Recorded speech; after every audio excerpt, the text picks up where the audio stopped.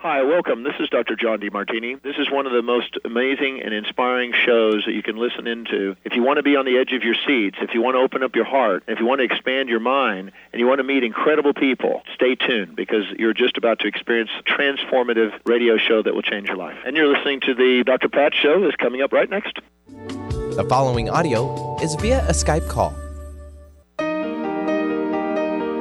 Welcome to the Dr. Pat Show. Talk radio to thrive by. Powerful, inspiring, and coming to you live, bringing you stories of people like you and me, busting through and living life full out. Get ready to dare to wonder what your life would be like if you knew you could not fail.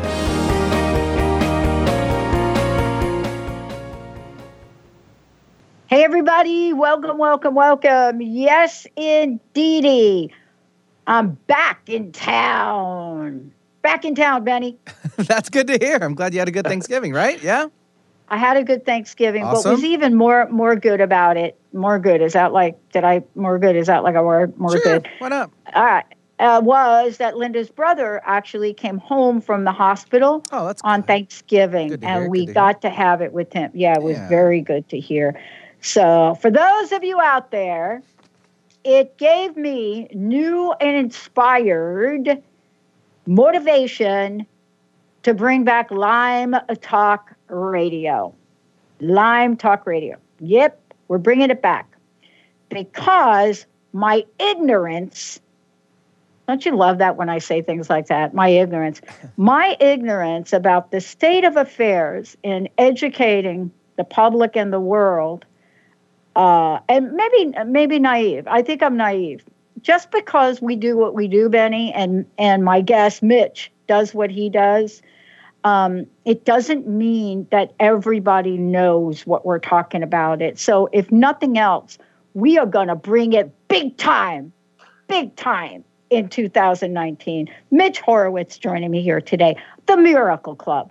Yes, I love this. I love the timing of it. I love that we're talking about it. You know, Mitch, of course, is a PEN Award-winning historian, longtime publishing executive, leading a New Thought communicator with bylines in the New York Times, Time, Politico.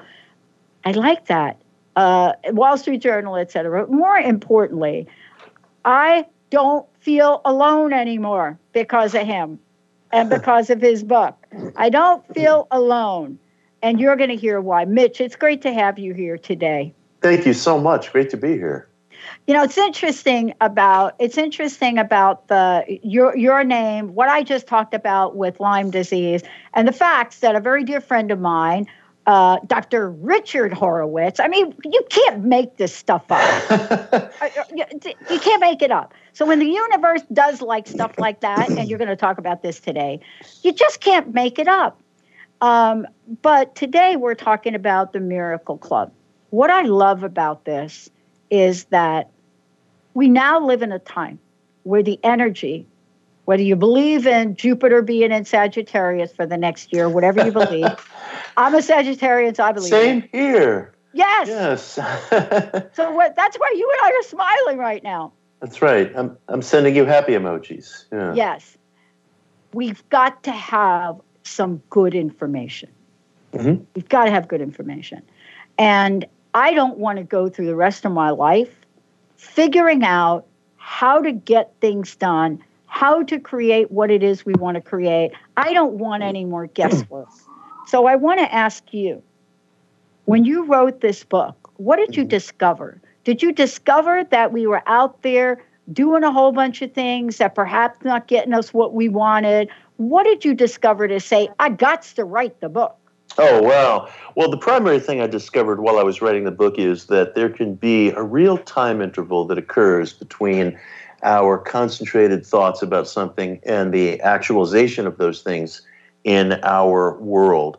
I started the book with a critical belief that mind metaphysics has validity, that our thoughts are agents of causality in some way. Not the only agents of causality. We live under many different laws and forces, but the effects of the mind, the impact of the mind in a concrete way, in a way that goes beyond the cognitive and motor functions, is real. And I wrote the book with that conviction. And where the book brought me to, having started in that place, was that we are very often strangers to the things that we wish for and ask for. And things that we may have really harbored as deeply held values when we were young do come back to us in waves when we are older. And these things catch us unaware because we're so forgetful. There's a time interval, there's a period of gestation, and frankly, we're also strangers to ourselves. We spend our whole lives, very often, repeating things to ourselves that we think we're supposed to believe, that we think that we're supposed to want, that we think will reflect well upon us in our peer group, or what we think our peer group is believing or expecting of us. And the truth is, it's quite uncommon that we make the effort to come face to face in an exquisitely intimate and unembarrassed way with what we really want.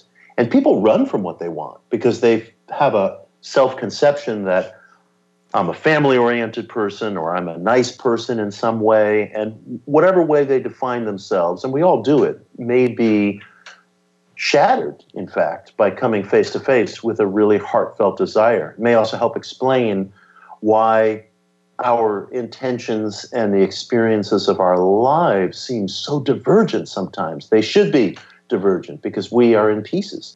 And one of the things I try to counsel in this book from the very start is how rare it is and how important it is to really come to terms with what you want. We are strangers to ourselves. I got to tell you this. This is why I'm so excited to talk to you today. My background is really interesting, and my listeners have heard me share this. My mom committed suicide when I was 6. By the time I got through a horrific teen years, I was homeless at 17. And my life changed in many ways. But I met my dear friend Linda when I was 22. She is now the producer. So you're on the show because Linda got that thing going on, right? My best friend.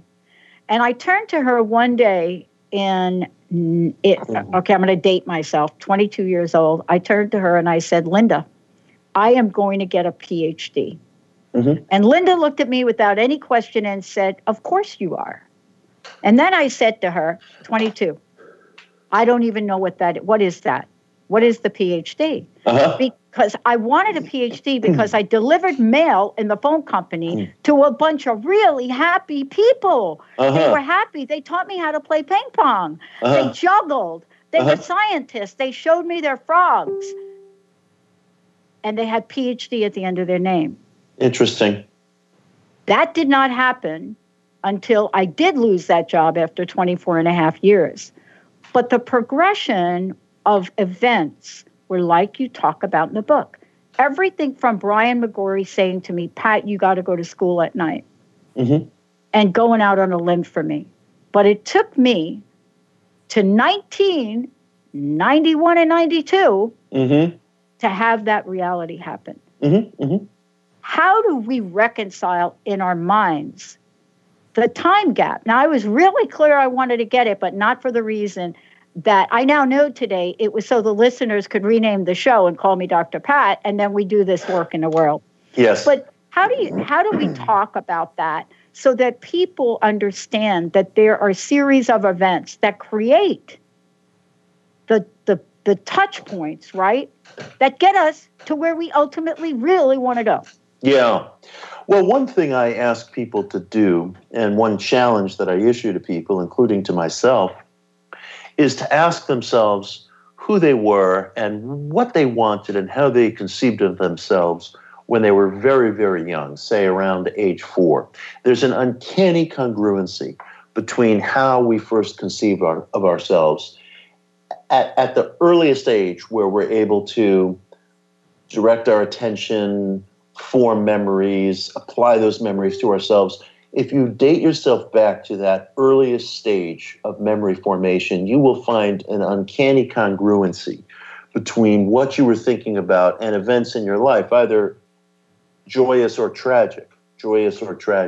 I recall very vividly, and I've only started disclosing this recently, I remember with vivid clarity that when I was 4, 5, 6 years old and beyond, I was playing the ordinary games that boys play, cops and robbers, cowboys and Indians, war games and things like that, all the ordinary games. But when I was doing it, unbeknownst to my friends, I was actually picturing myself as an actor on a movie set doing it. I was picturing myself as a guy who was on a soundstage or on a location being shot, being filmed, doing it. That was my private fantasy. It wasn't something that a 6-year-old kid ever shares with his or her friends. And it was only years later, well past the age of 40, that I stepped out in front of the camera and began to function as a narrator, a writer, a TV host, and so on and so forth. And it was a yearning in me that had been cemented when I was very, very young. But it's the kind of thing that you tend to keep to yourself, especially when you're young. But I felt such a yawning gap of something missing in my life throughout my 20s, throughout my 30s. And although I was successful as a publishing executive, it was a fitful success. Nobody could tell me that I was doing the thing I was supposed to do, that I was performing the thing that I was supposed to perform. I felt just very incomplete and almost like a bit of an imposter. And then when I underwent the realization that this was what I really wanted, which I began to feel in my late 30s, and today I just recently turned 53, when I began to come to terms with what I really, truly wanted, it changed everything for me. The direction of my life changed. My relationships, my energies, my outlook, my productivity, my sense of self, my sense of self-respect, the way I related to other people around me. It took decades for me to come back and own what I had wanted to do when I was a kid. And it changed everything. And it also accelerated my ability to get where I wanted to go, because suddenly I had a clear mental picture of what that was. I was no longer hiding from it. And there were acts of selection going on in my life. Selection, both physical and metaphysical, I would venture, that were making a difference, and made a difference in a real hurry, because I had no time to waste. Yeah. I didn't publish my first book, Occult America, until I was probably about 43, 44 years old. And that was 9, 10 years ago. I've never felt that I've had time to waste. And so getting clear on what I really wanted and what my definite aim was made things happen very, very quickly. I got to ask you this question because I love this. I mean, some people look at we were joking about the astrology chart. So some people look at my chart and say, don't worry about it. You have 4 planets in Capricorn, 4 in Sagittarius. Your moon's in Capricorn. You're a late bloomer. Yeah. But I don't. That's right. Yeah. Yeah. And when somebody told me that, I was thinking like, okay, I don't even know what that means. Right. But I got to ask you this question, because this is what happened to me. Mm-hmm. I did not have the courage to leave that 24 and a half year job. I had listened to my mentors. I had gone back to school, 13 years to get an undergraduate degree. But I did it, and I had a lot of angels along the way help. But when it came time for me to leave and pursue that PhD, I couldn't do it. But I became a rebel in that company, an HR executive that would not implement downsizing. So when you said that to me about 4 years old and 5 years old, I had to go back. And here's what I discovered. At 4 and 5 years old, I was a pistol. I was defiant. I would go across the street and hang out with my sister's big friends. I would just not listen. I would love talking and communicating, but I was up against it. And I stayed that way. I was one of these people. I didn't look for a fight, but I noticed things annoyed me, that I wanted to do things differently. 24 and a half years with the same telephone company. I didn't want to implement a downsizing program and fire somebody with 29 years, 11 months of service. Yeah. But that particular thing sent me off in a direction. Did you have things like that happen to you? What was the catalyst that you said, oh, wait a minute, I remember I'm that kid? Yeah. Well, I had a series of catalysts that brought home to me how incomplete I felt in my job as a publisher versus being a writer versus being a speaker versus being a host. I remember that I was telling a friend of mine that I felt I had taken a cheap way out in a certain sense, and I was helping to facilitate other people's dreams rather than my own. And I remember my friend tried to reassure me, as good friends do, and he said, look, take a look at the Beatles. You had John Lennon, who was one of the front men, who was the guy in front of the camera, but you also had Brian Epstein, their first manager, and Brian Epstein, who helped facilitate everything that the Beatles were about, and his role in terms of shaping the band was as significant in some regards as John Lennon's. So what's wrong with being Brian Epstein? And I said to him, you're making a good point, and there's nothing wrong with being Brian Epstein, but it's not who I want to be. I want to be John Lennon, not Brian Epstein. I love Brian Epstein. I will thank Brian Epstein, do anything for him, but it's not who I want to be. And I had a series of events like that. I also remember, and I say this in complete candor because you and your guests are entitled to complete candor. One of the things that really struck me about publishing was the extent to which I didn't like depending upon the quality or reliability of other writers apropos of meeting their deadlines, doing their work, getting things finished. I wanted to do it myself. I didn't want to be dependent upon whether some third party would do a mediocre job, whether they'd be late. I really, to be quite frank with you, after about 3 decades, I got really tired of it. I mean, I only want to work with impeccable people, and I don't always get my wish, but I get it a fair amount of the time. And I try to live up to it myself as best I can. My personal belief is that if you have a deadline, other than reasons of medical emergency, there's no reason to miss it. And I noticed that many people don't even try to put in half a day's effort before waving a white flag and saying, well, gee, I just can't meet my deadline. Have you tried? Have you moved heaven and earth? Maybe you can meet it, actually. And then you can live up to your word, live up to your obligation, get paid, be good to people around you, including the people who have backed your project and so on. I take all that very seriously. And that, in addition to wishes of creativity, wishes of artistry, wishes of being in front of the camera, that wish for self-sufficiency, for self-reliance of a sort, also became a kind of catalyst, a kind of wake-up call for me. Why should I depend upon other artists to say something, especially if they don't feel as passionate or dedicated as I would ultimately wish? Do it myself. That became a choice for me. I'm totally right there with you. I'm totally there. I mean, just look at us, right? Two Sagittarians. Just look, 2 Sagittarians. One is I am a network owner. In the world of network owner, of course, I'm the host of the Dr. Pat Show. Mm-hmm. But 10 years ago, when I tried to get syndication done the way, what did you say? The way the people do it. Yeah. It was like, that is not happening. Totally. And so I said, I'm going to start the Transformation Radio Network. Right. I don't know what that was. I think my stepmom influenced me. But as I'm reading the book, and for those of you just tuning in, first of all, I love this. The Miracle Club, How Thoughts Become Reality. Mitch Horowitz joining me here today. I'm reading this, and I'm reading about methods in mind power. Yeah. Right? And we're going to talk about a bunch of things in here today. I got to ask you this. I mean, you did so much research on this. You went through. Clearly, for me, we have a couple of things in common with the people that we kind of look at and we follow and that we love, right? But as I'm reading this, mm-hmm. I'm thinking to myself, out of everything out there, how did you discover this? How did you discover this? And especially when you're taking us through, Butler's full affirmation. I'm so curious.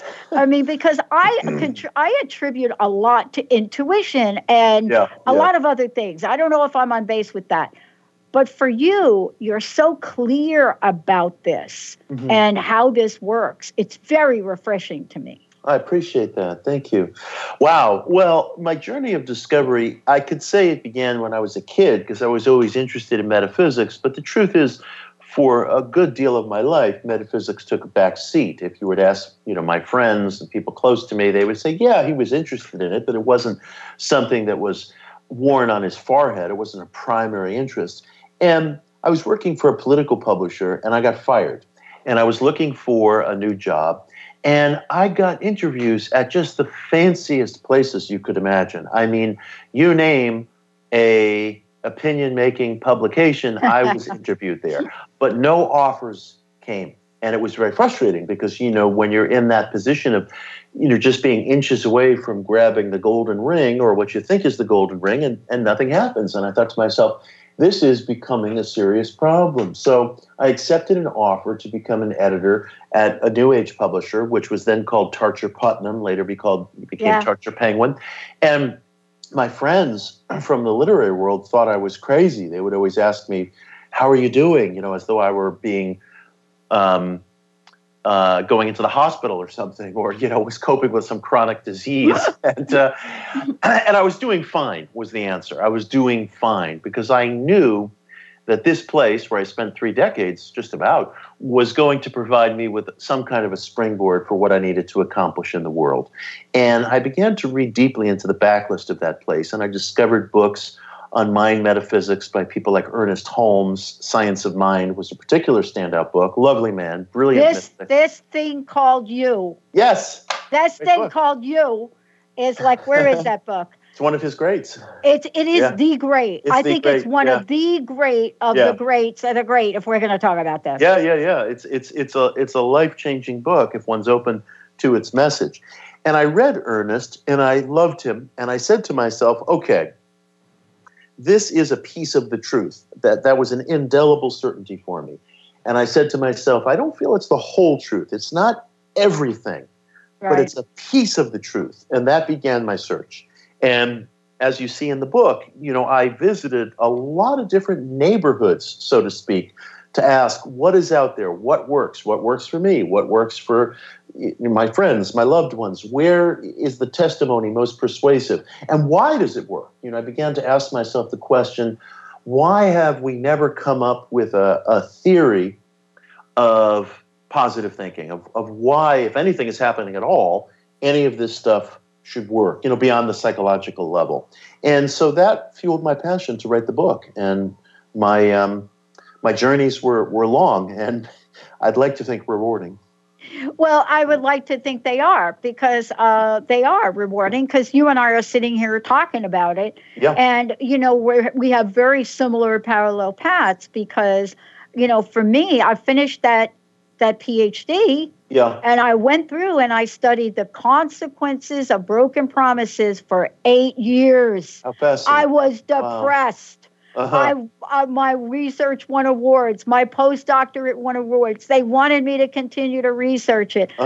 You can't have 1,200 pages of interview notes of people going through psychological contract violation, betrayal, injustice, and still be human.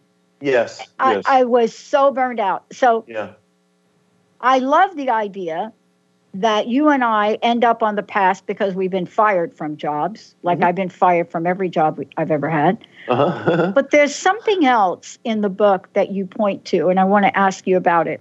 Please.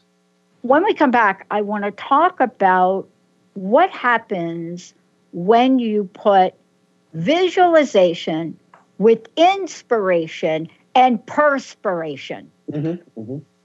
Is that a formula that we just don't talk about enough, but you do in the book in a different way? We're going to take a short break. When we come back, we got 3 copies of this fabulous book to give away, The Millionaire Club, Mitch Horowitz. We're going to tell you how you can find out about Mitch, about everything else. When we come back, have you ever wondered why your office mate seems to get like all of the golden nuggets, the baubles, the promotions, but you're reading everything you need to read. You're watching whatever you need to watch, and there you sit. What's up with that? Let's take a short break. When we come back, we're going to talk about that We're going to talk about methods and mind power. And we're going to talk about how you can get a copy of this great book. Let's take a short break. We'll be right back.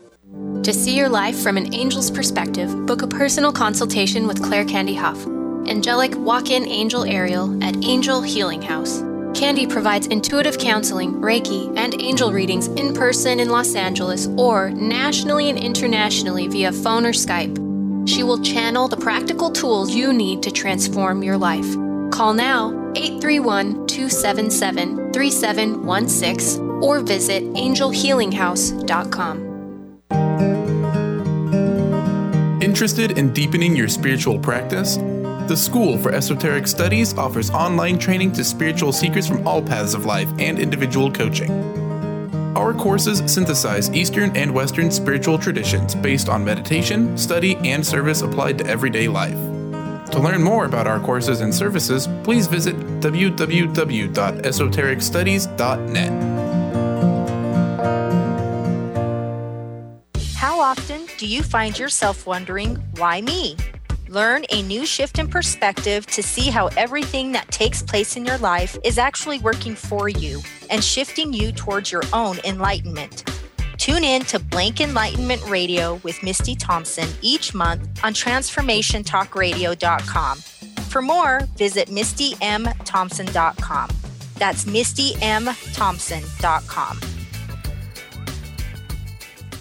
Tune in to Knowledge Book Radio with host Marge Potasic each Tuesday at 1 p.m. Pacific, 4 p.m. Eastern on TransformationTalkRadio.com. Through many experiences, Marge was led to the Knowledge Book, a gift to humanity in its transition to the Golden Age, and it provided the truth and the answers.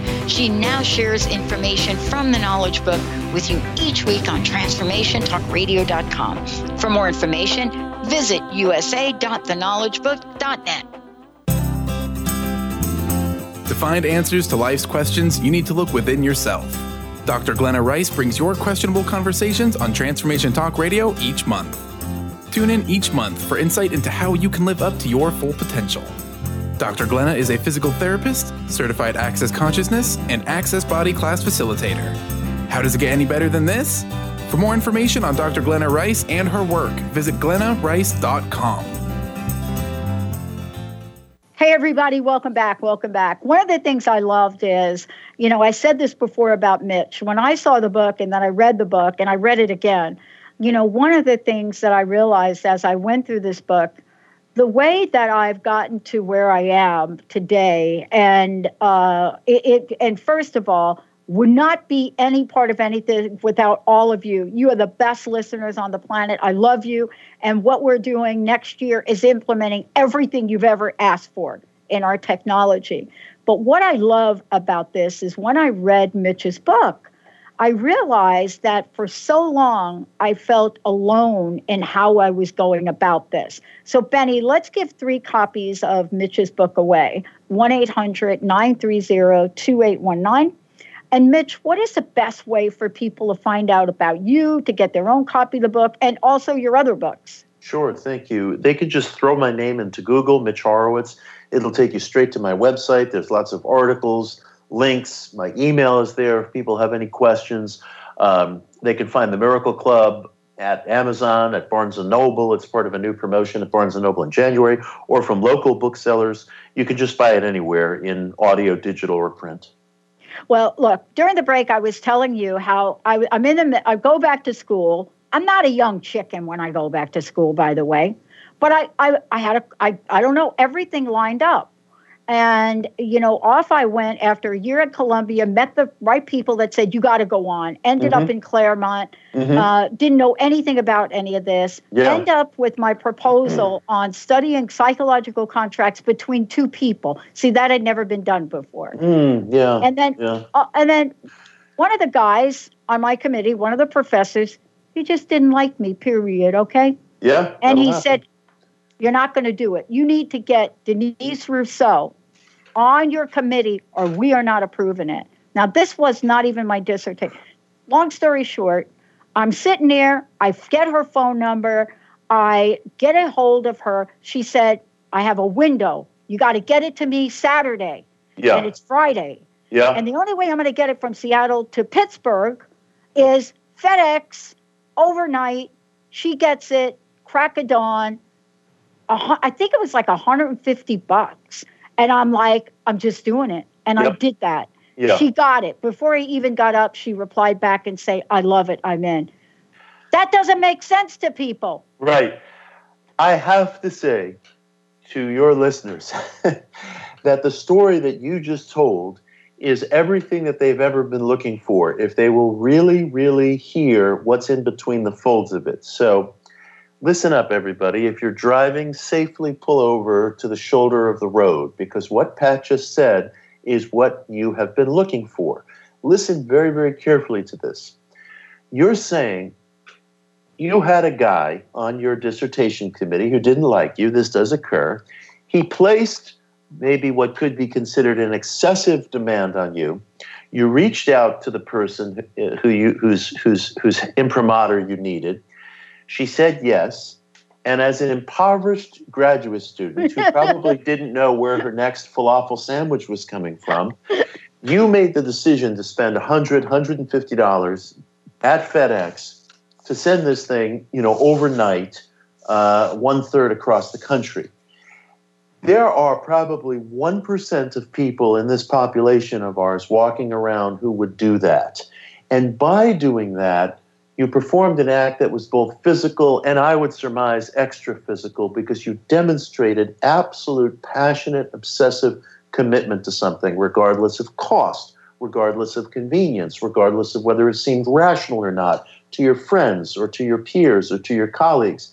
And when you do that, you're not only doing something, you're not only performing an act of self-agency in the world, which is good in and of itself, but that kind of obsessive, passionate act marshals and concentrates all the forces of the psyche. It's the only way that anything ever gets done. In the book of Revelation, not a book of scripture that I pore over nightly, but in the book of Revelation, it says, if you're lukewarm, I will spit you out of my mouth. If you're lukewarm, life discloses nothing to us if we make halfway measures. And I tell you, people don't understand that. And even people who do feel that they understand it need to take a second look and ask themselves, gee, do I really? Do I really? Because so many of our problems and so many of our questions about metaphysics, how do I use affirmations? How do I use visualizations? What's the right way to pray? All of these things, we're sort of trying to figure out the operating instructions, and we're encountering different people and different books who have different methods. Your affirmations have to be in past tense, present tense. All of those needless complexities get wiped away through an act of passionate intensity. And I salute you, and I've done that myself. I've had famous people say they would consider endorsing my book, and I've done the same thing. I've spent $100 to get a book out overnight from FedEx to Connecticut. And I've gone back to FedEx the next day and given a signed copy of the book to the very nice salesperson whose name was Kingsley, who helped me, get the book out to Connecticut, because I don't take for granted that if a business or a person says they're going to do something, they actually do it. So when things work in New York, it's like a Jubilee year. It's extraordinary. Yes. So, I was so It is a Jubilee year. Yeah. I know. And I would just say to people, And I always say to people, if you're going to take one message from my work, take this. Having an absolute passionate aim, even an obsessive aim, that's the turnkey. That's the closest thing that life grants us to a magic elixir. And all the other questions, how do I use my prayers? How do I use my affirmations? It's not that they're not important, but that they're secondary to that arrival at a passionate, definite chief aim. And you demonstrated it by spending $100, $150 when you're a broke graduate student. You said, well, you know what? I may miss a meal tonight, but I'm going to get this thing out to the person who I need to reach. So few people would do that. So few people would do that. I love what you're talking about, because I'm going through this now. This is not like a one-time thing. So that's why I wanted to talk with you, because you're really referencing this throughout the book in so many ways, especially when you're quoting Emerson throughout the book. The thing that I love about this, and I would love for you to comment on it, is what's that expression? Don't give up before the miracle happens. I like that. Yeah. all have the moments Yes.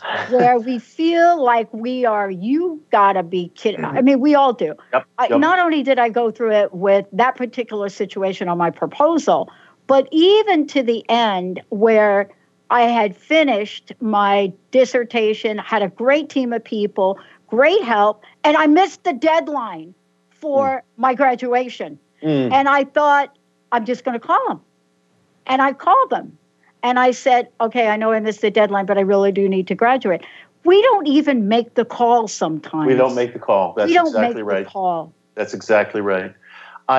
You're saying so much that's important. And what was the expression you used? Don't quit. Don't give up before the miracle happens. Yeah. I often counsel people, you don't know that this chapter is closed. You can't be certain. This is going to sound like a divergence, but it speaks exactly to your point. In the mid-1890s, there was this weird suicide wave sweeping through the U.S. It mostly affected young men. There was this weird spike in suicides among young men, and nobody could figure out why. The nation was at peace at the time. It was prosperous. It was just a complete mystery why there appeared to be a spike in suicides. And the philosopher William James, one of my heroes who I quote throughout the book, wrote an essay to address this suicide crisis in 1895 called Is Life Worth Living? And he came up with many wonderful, wonderful insights as to how to address this suicide crisis and ways that people could look at their lives in a new way to find a sense of meaning and possibility. And one of the things he said in the essay, and it was a small line, so small that it was quite easy to miss, and so simple that it was quite easy to write off, but it could make all the difference. He said, look, if you're facing circumstances that you feel are really, truly unbearable, fair enough. But can you give it just another 24 hours to see what tomorrow's post may bring, what tomorrow's news may bring? One should never give up on the possibility, and it's more than a possibility, it's a fact. Inasmuch as life does deliver tragedy and catastrophe to us, and it does, I've never felt that we live under one overarching mental super law. There's a lot of things happening in life. Inasmuch as life visits tragedy and catastrophe on us, it also visits on us extraordinary, absurdly good news. Yeah. And it happens inasmuch as tragedy happens. No cynic would ever say, well, tragedy doesn't occur. That's ridiculous. Of course a cynic would agree with that. But the cynic must also agree that absurd good news happens. And it can befall us at just that moment when we feel we're at the end of our rope. I'm not saying that's a business plan. Saying something great may happen tomorrow is not how you treat an illness or run a business. But in terms of your personal life, as you were saying, don't quit before the miracle, or don't conclude that the chapter is closed when you have no way of verifying that. The chapter may not be closed. So making that one more phone call or one more effort or just waiting, even though it could be agony, it can bring exactly what you don't have the data, you don't have the facts to conclude that that's not reasonable. I love in the book when you reference James Allen, I love this quote, and I want to talk about it because this is so important. I work with salespeople, and I work with my own sales team, and I work with other salespeople. And there is this thing that happens, except if you're my friend in New York who's like a mega salesperson. Yes. There's this thing that happens. And in the book, and I want to talk about this because this is so key to what we're talking about. You go in here, and I'm going to read it, right? You tell the story of feeding habits of birds, right? And you go tell the story. And then his punchline is, it's not scarcity that produces competition. He concludes, it is abundance. Yeah. It is abundance. Yeah. And I went on to think about that. And then he goes on, I love this writing, and I love this reference you use. Scarcity produces its own form of ruthlessness and even horror, a truth seen in conflicts around the world and explored with unflinching honesty, and you go on to talk about that. The thing I love about this is, whether it's scarcity or abundance, for me, if I don't stay in the possibility energy, yes. First of all, I was rejected by Claremont in my mind. However, I was put on a wait list. But I didn't stop my life. I packed up my stuff. I moved to Seattle. I waited in Seattle. Yeah. I did. Then when I got accepted, it was so surprising. I got a letter. Yes. And I had no money. Yes. I ended up showing up down in California. I somehow found an apartment with great roommates. I somehow ended up there. I used a credit card to pay for my tuition. Yep. Listen. I'm telling you, people really wanted to send me away. Yeah. And that's interesting, too, because I've wrestled with those questions myself. We're told quite wisely, that successful people don't use credit cards and so on. And it's like, it's not that simple. You know, if you're a responsible person, microcredit can be a lifeline. It can be a lifesaver. And if it's handled well and it's not exploitative and you're intelligent about it, microcredit can be a lifesaver. And I like what you did because it harkens back to what we were talking about spending the $150. There was a philosopher I was talking to once, and he said to me, "What do you do when someone offers you a gift?" And I stared at him blankly, great student of human nature that I am. And he said to me, "You accept it. You accept it." And sometimes accepting a gift means putting yourself through some very difficult paces. Back in 2005, I was just gearing up my writing career, and I felt like I was still very much a bench warmer. And there was a man named Obadiah Harris who ran an organization in LA with which I'm affiliated today called the Philosophical Research Society. And they're a great esoteric organization that studies world religions. They were founded by the scholar Manly P. Hall, who's one of my heroes. Yeah.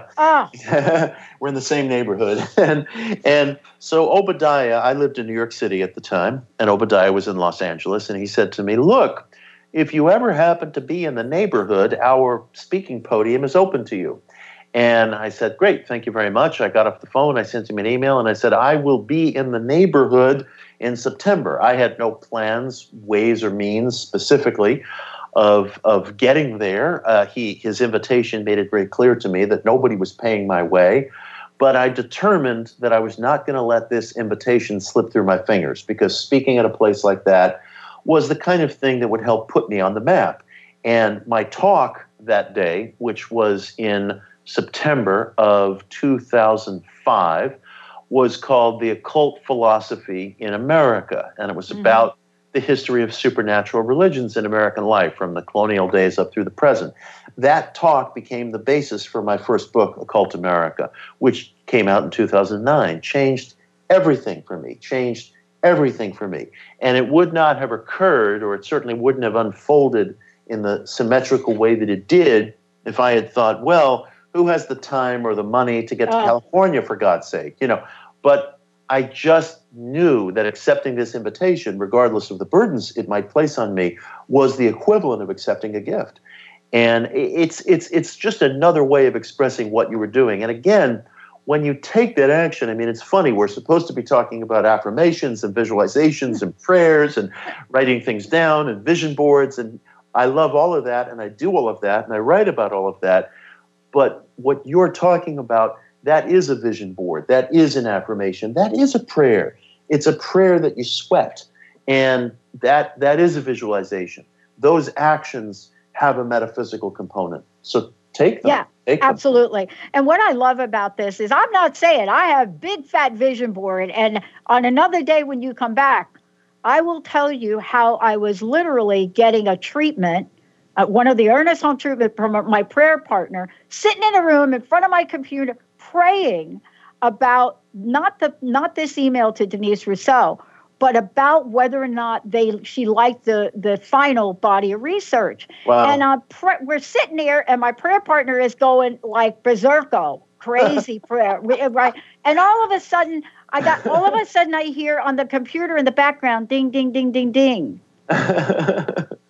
Denise Rousseau had just emailed me the changes to the dissertation. So what you're talking about is the missing link that you cover in your book. Yeah. Yes, visualizations. Yes, affirmations. But you got to have the inspiration, which I call passion, Yes. and the perspiration, which is action. And Yes. I think those two things have been left out of the equation sometimes. I agree. And it's funny because my heroes, the people I love within the New Thought movement, like Neville Goddard, for example, who I have tattooed on my arm. I love Neville. But we all have to find our own way within these teachings. And, I try to point out to people, although he didn't emphasize it, Neville would do things in the world. I mean, he traveled places. If he wanted to get somewhere, he went out and bought a ticket or put his name on a waiting list. You cannot just be passive. It's a misreading of New Thought tradition to feel that, I'll sit back and my fields will get plowed. Do everything that we're talking about, plus affirmations, plus prayer, plus visualizations. It's all one thing. I don't make differences anymore in my life between the inner and the outer, between attachment, non-attachment, essence and personality. It's all one thing. Your act that day at the FedEx office or your move out to Seattle was as much a prayer as anything that would cross your lips at night. It's all one thing. It's employing the full energies of the psyche, mental, physical, emotional, extra-physical. I love this, and oh my gosh, I can't believe this hours. So what I learned about this is what you talk about in the book. For those of you just tuning in, Mitch Horowitz, the book is The Miracle Club. Copies of the book we're going to give away. If we don't give them all away today, we'll do it on Facebook. But here's what I love. Many folks don't take on the critics in this. Thank you for doing it in the way you've done. Thank you. Thank you for doing it at the end of the book after you present your case. Because one of the things I love about this and what I've learned is you cannot read and do the research you did and cite the people you cited without knowing how passionate they were. But here's the last question, and I think I got 4 minutes. What it was that I discovered, even today, about this network and the naysayers, and we're going from 2 channels to 10 in 2019. Bravo. Somebody said to me the other day, do you know you have the largest positive talk radio network podcast? I said, no, I don't know this. How do you make, why are you, it doesn't matter to me. Right. That thing doesn't matter to me. But here's what I want to say. Yeah. I don't waver about my belief. Yeah. Do you know what I mean? Totally. If I had the trifecta, I probably would add, but don't hold me to this, Emma Curtis Hopkins to the other 2 guys you mentioned. Absolutely. Her covenants, the 12 covenants. Yeah. I had no clue of what they were, but I memorized them and I said them because the belief is so important. Have we left that power of our conviction? I'm not talking about, Mitch, I believe it's going to happen. I'm talking about the strength and conviction that I know I'm going to go do this. I know it in every bone in my body. Talk a little bit about that. And I know I'm saving this till the end, but I got to ask you about it. It's wonderful. I mean, I truly believe it's everything. It's everything. I think there's such energy that comes from leaving yourself no way out. It's extraordinary. One of my kids is into like a number, like the rappers, the hip hop artists who come up through SoundCloud, and they have a minimalist style. They engage in a hip hop minimalism. They all they're very heavily tattooed. They all have like their own personal style, and a lot of these artists, very young, they have tattoos on their face and on their neck. Yeah. And one of them made the point, and I love this, and he was probably about 22 years old. He said, the reason I have tattoos on my face and neck, including his eyelids, is because I leave myself no way out. I know I can't get a regular job after this. Like, it's this or it's nothing. And I said, that's beautiful. That's beautiful, because this 22-year-old kid was saying to himself, I want this so much and so completely, and I'm good at it, and I know what I'm doing, and I'm a real artist. Not just dreaming or talking a game, but playing a game. There was something so powerful about that, about saying, that was his way of saying, I'm burning the fleet. I'm burning the fleet. That's right. A guy with tattoos on his eyelids can't get a job at H&R Block if the hip-hop thing doesn't work out. And I don't intend for the hip-hop thing not to work out. So, you could say, well, God, that's an extreme way to live. And it is. It's true. But he's the one being quoted. Other people are talking about him. So for him, that was a dedication that made sense, that worked. Now, I'm not saying you have to do that, but that kind of passion is what we're talking about. Well, you have to do something like it. I love that example. I actually did try to get a tattoo, but I'm allergic to it. Oh. But here's the thing that I love about what you said. I attended imago therapy back when, I don't know, to try to save a relationship. I don't remember anything about the therapy. It did not save the relationship, but I remembered one thing that I live in my life to this day. And I remember the Harville Hendricks, I was in the room with him, saying, you must close all the exits. Oh. Uh-huh. And you just gave that example. If you have a dream and a passion and a purpose, and you have a safety net where the exit door is still there and open. Yes. I think our vision, our passion, our purpose leaks out. May not leak out overnight. May not be like a flood, but is that thing that happens that sucks the life out of possibility and creativity for me. I love that. All of this is another way of saying burn the fleet behind you. I don't know who that expression originated with. It's attributed to 12 different people, but it contains a great deal of truth. Sealing the exits, leaving yourself no way out, tattooing your face.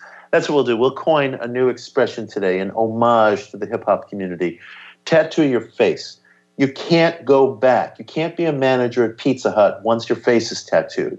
So do that, and let's see what happens. At least you'll know. First of all, I think you'll succeed. Yeah, you have to. You have to, and you'll know that you gave it everything, and that is so, so important. So tattoo your face. That's what we are going to coin as a slogan today. I love it. Mitch, thank you for today. I love the book, The Miracle Club, and there's a lot in here we didn't talk about, but I really wanted to have this conversation with you because I see you in the world as this. How can people find out more about you, and how can they get a copy of the book? Oh, gosh, you can buy The Miracle Club anywhere. Amazon, Barnes & Noble, local booksellers, anywhere you buy your book. It's on digital, audio, physical. If you put my name, Mitch Horowitz, into Google, it'll take you straight to my website. There's lots of links and articles there. My email is there if anybody wants to reach out to me. I always write back to people. And you can throw my name into Amazon. You'll also find lots to choose from. One last thing. Please. What's next for you? Wow. What's the next Mitch thing? I'm thinking about it. There's a book gestating in me that takes tattoo your face. Yeah, I'm tattooing my face. There's a book I have in mind that takes mind power to its ultimate extent. We're going to storm heaven. So that's what I'm thinking about. I love it. Thank you so much. Thank you for coming here today. Pleasure. I love this. Thank you. Thank you for reminding me, for sure, of not just why we're doing what we're doing here. I have a great team of people I work with. They're amazing. Love Benny. Benny, everybody here, Linda. But thank you for reminding me not about the why, but thanking you for reminding me of the how. Thank you. Right on. Thank you. Mitch Horowitz, everybody. He'll be back. I know it. I'm Dr. Pat. For more information, go to the Dr. Pat Show. We got another hour coming up. We're not done. Benny, thank you for pushing all the right buttons. But you know what? Don't touch that dial. But even if you do touch it, it's not a dial anymore. It's like a button or a touch screen. I don't know what it is. We'll be right back.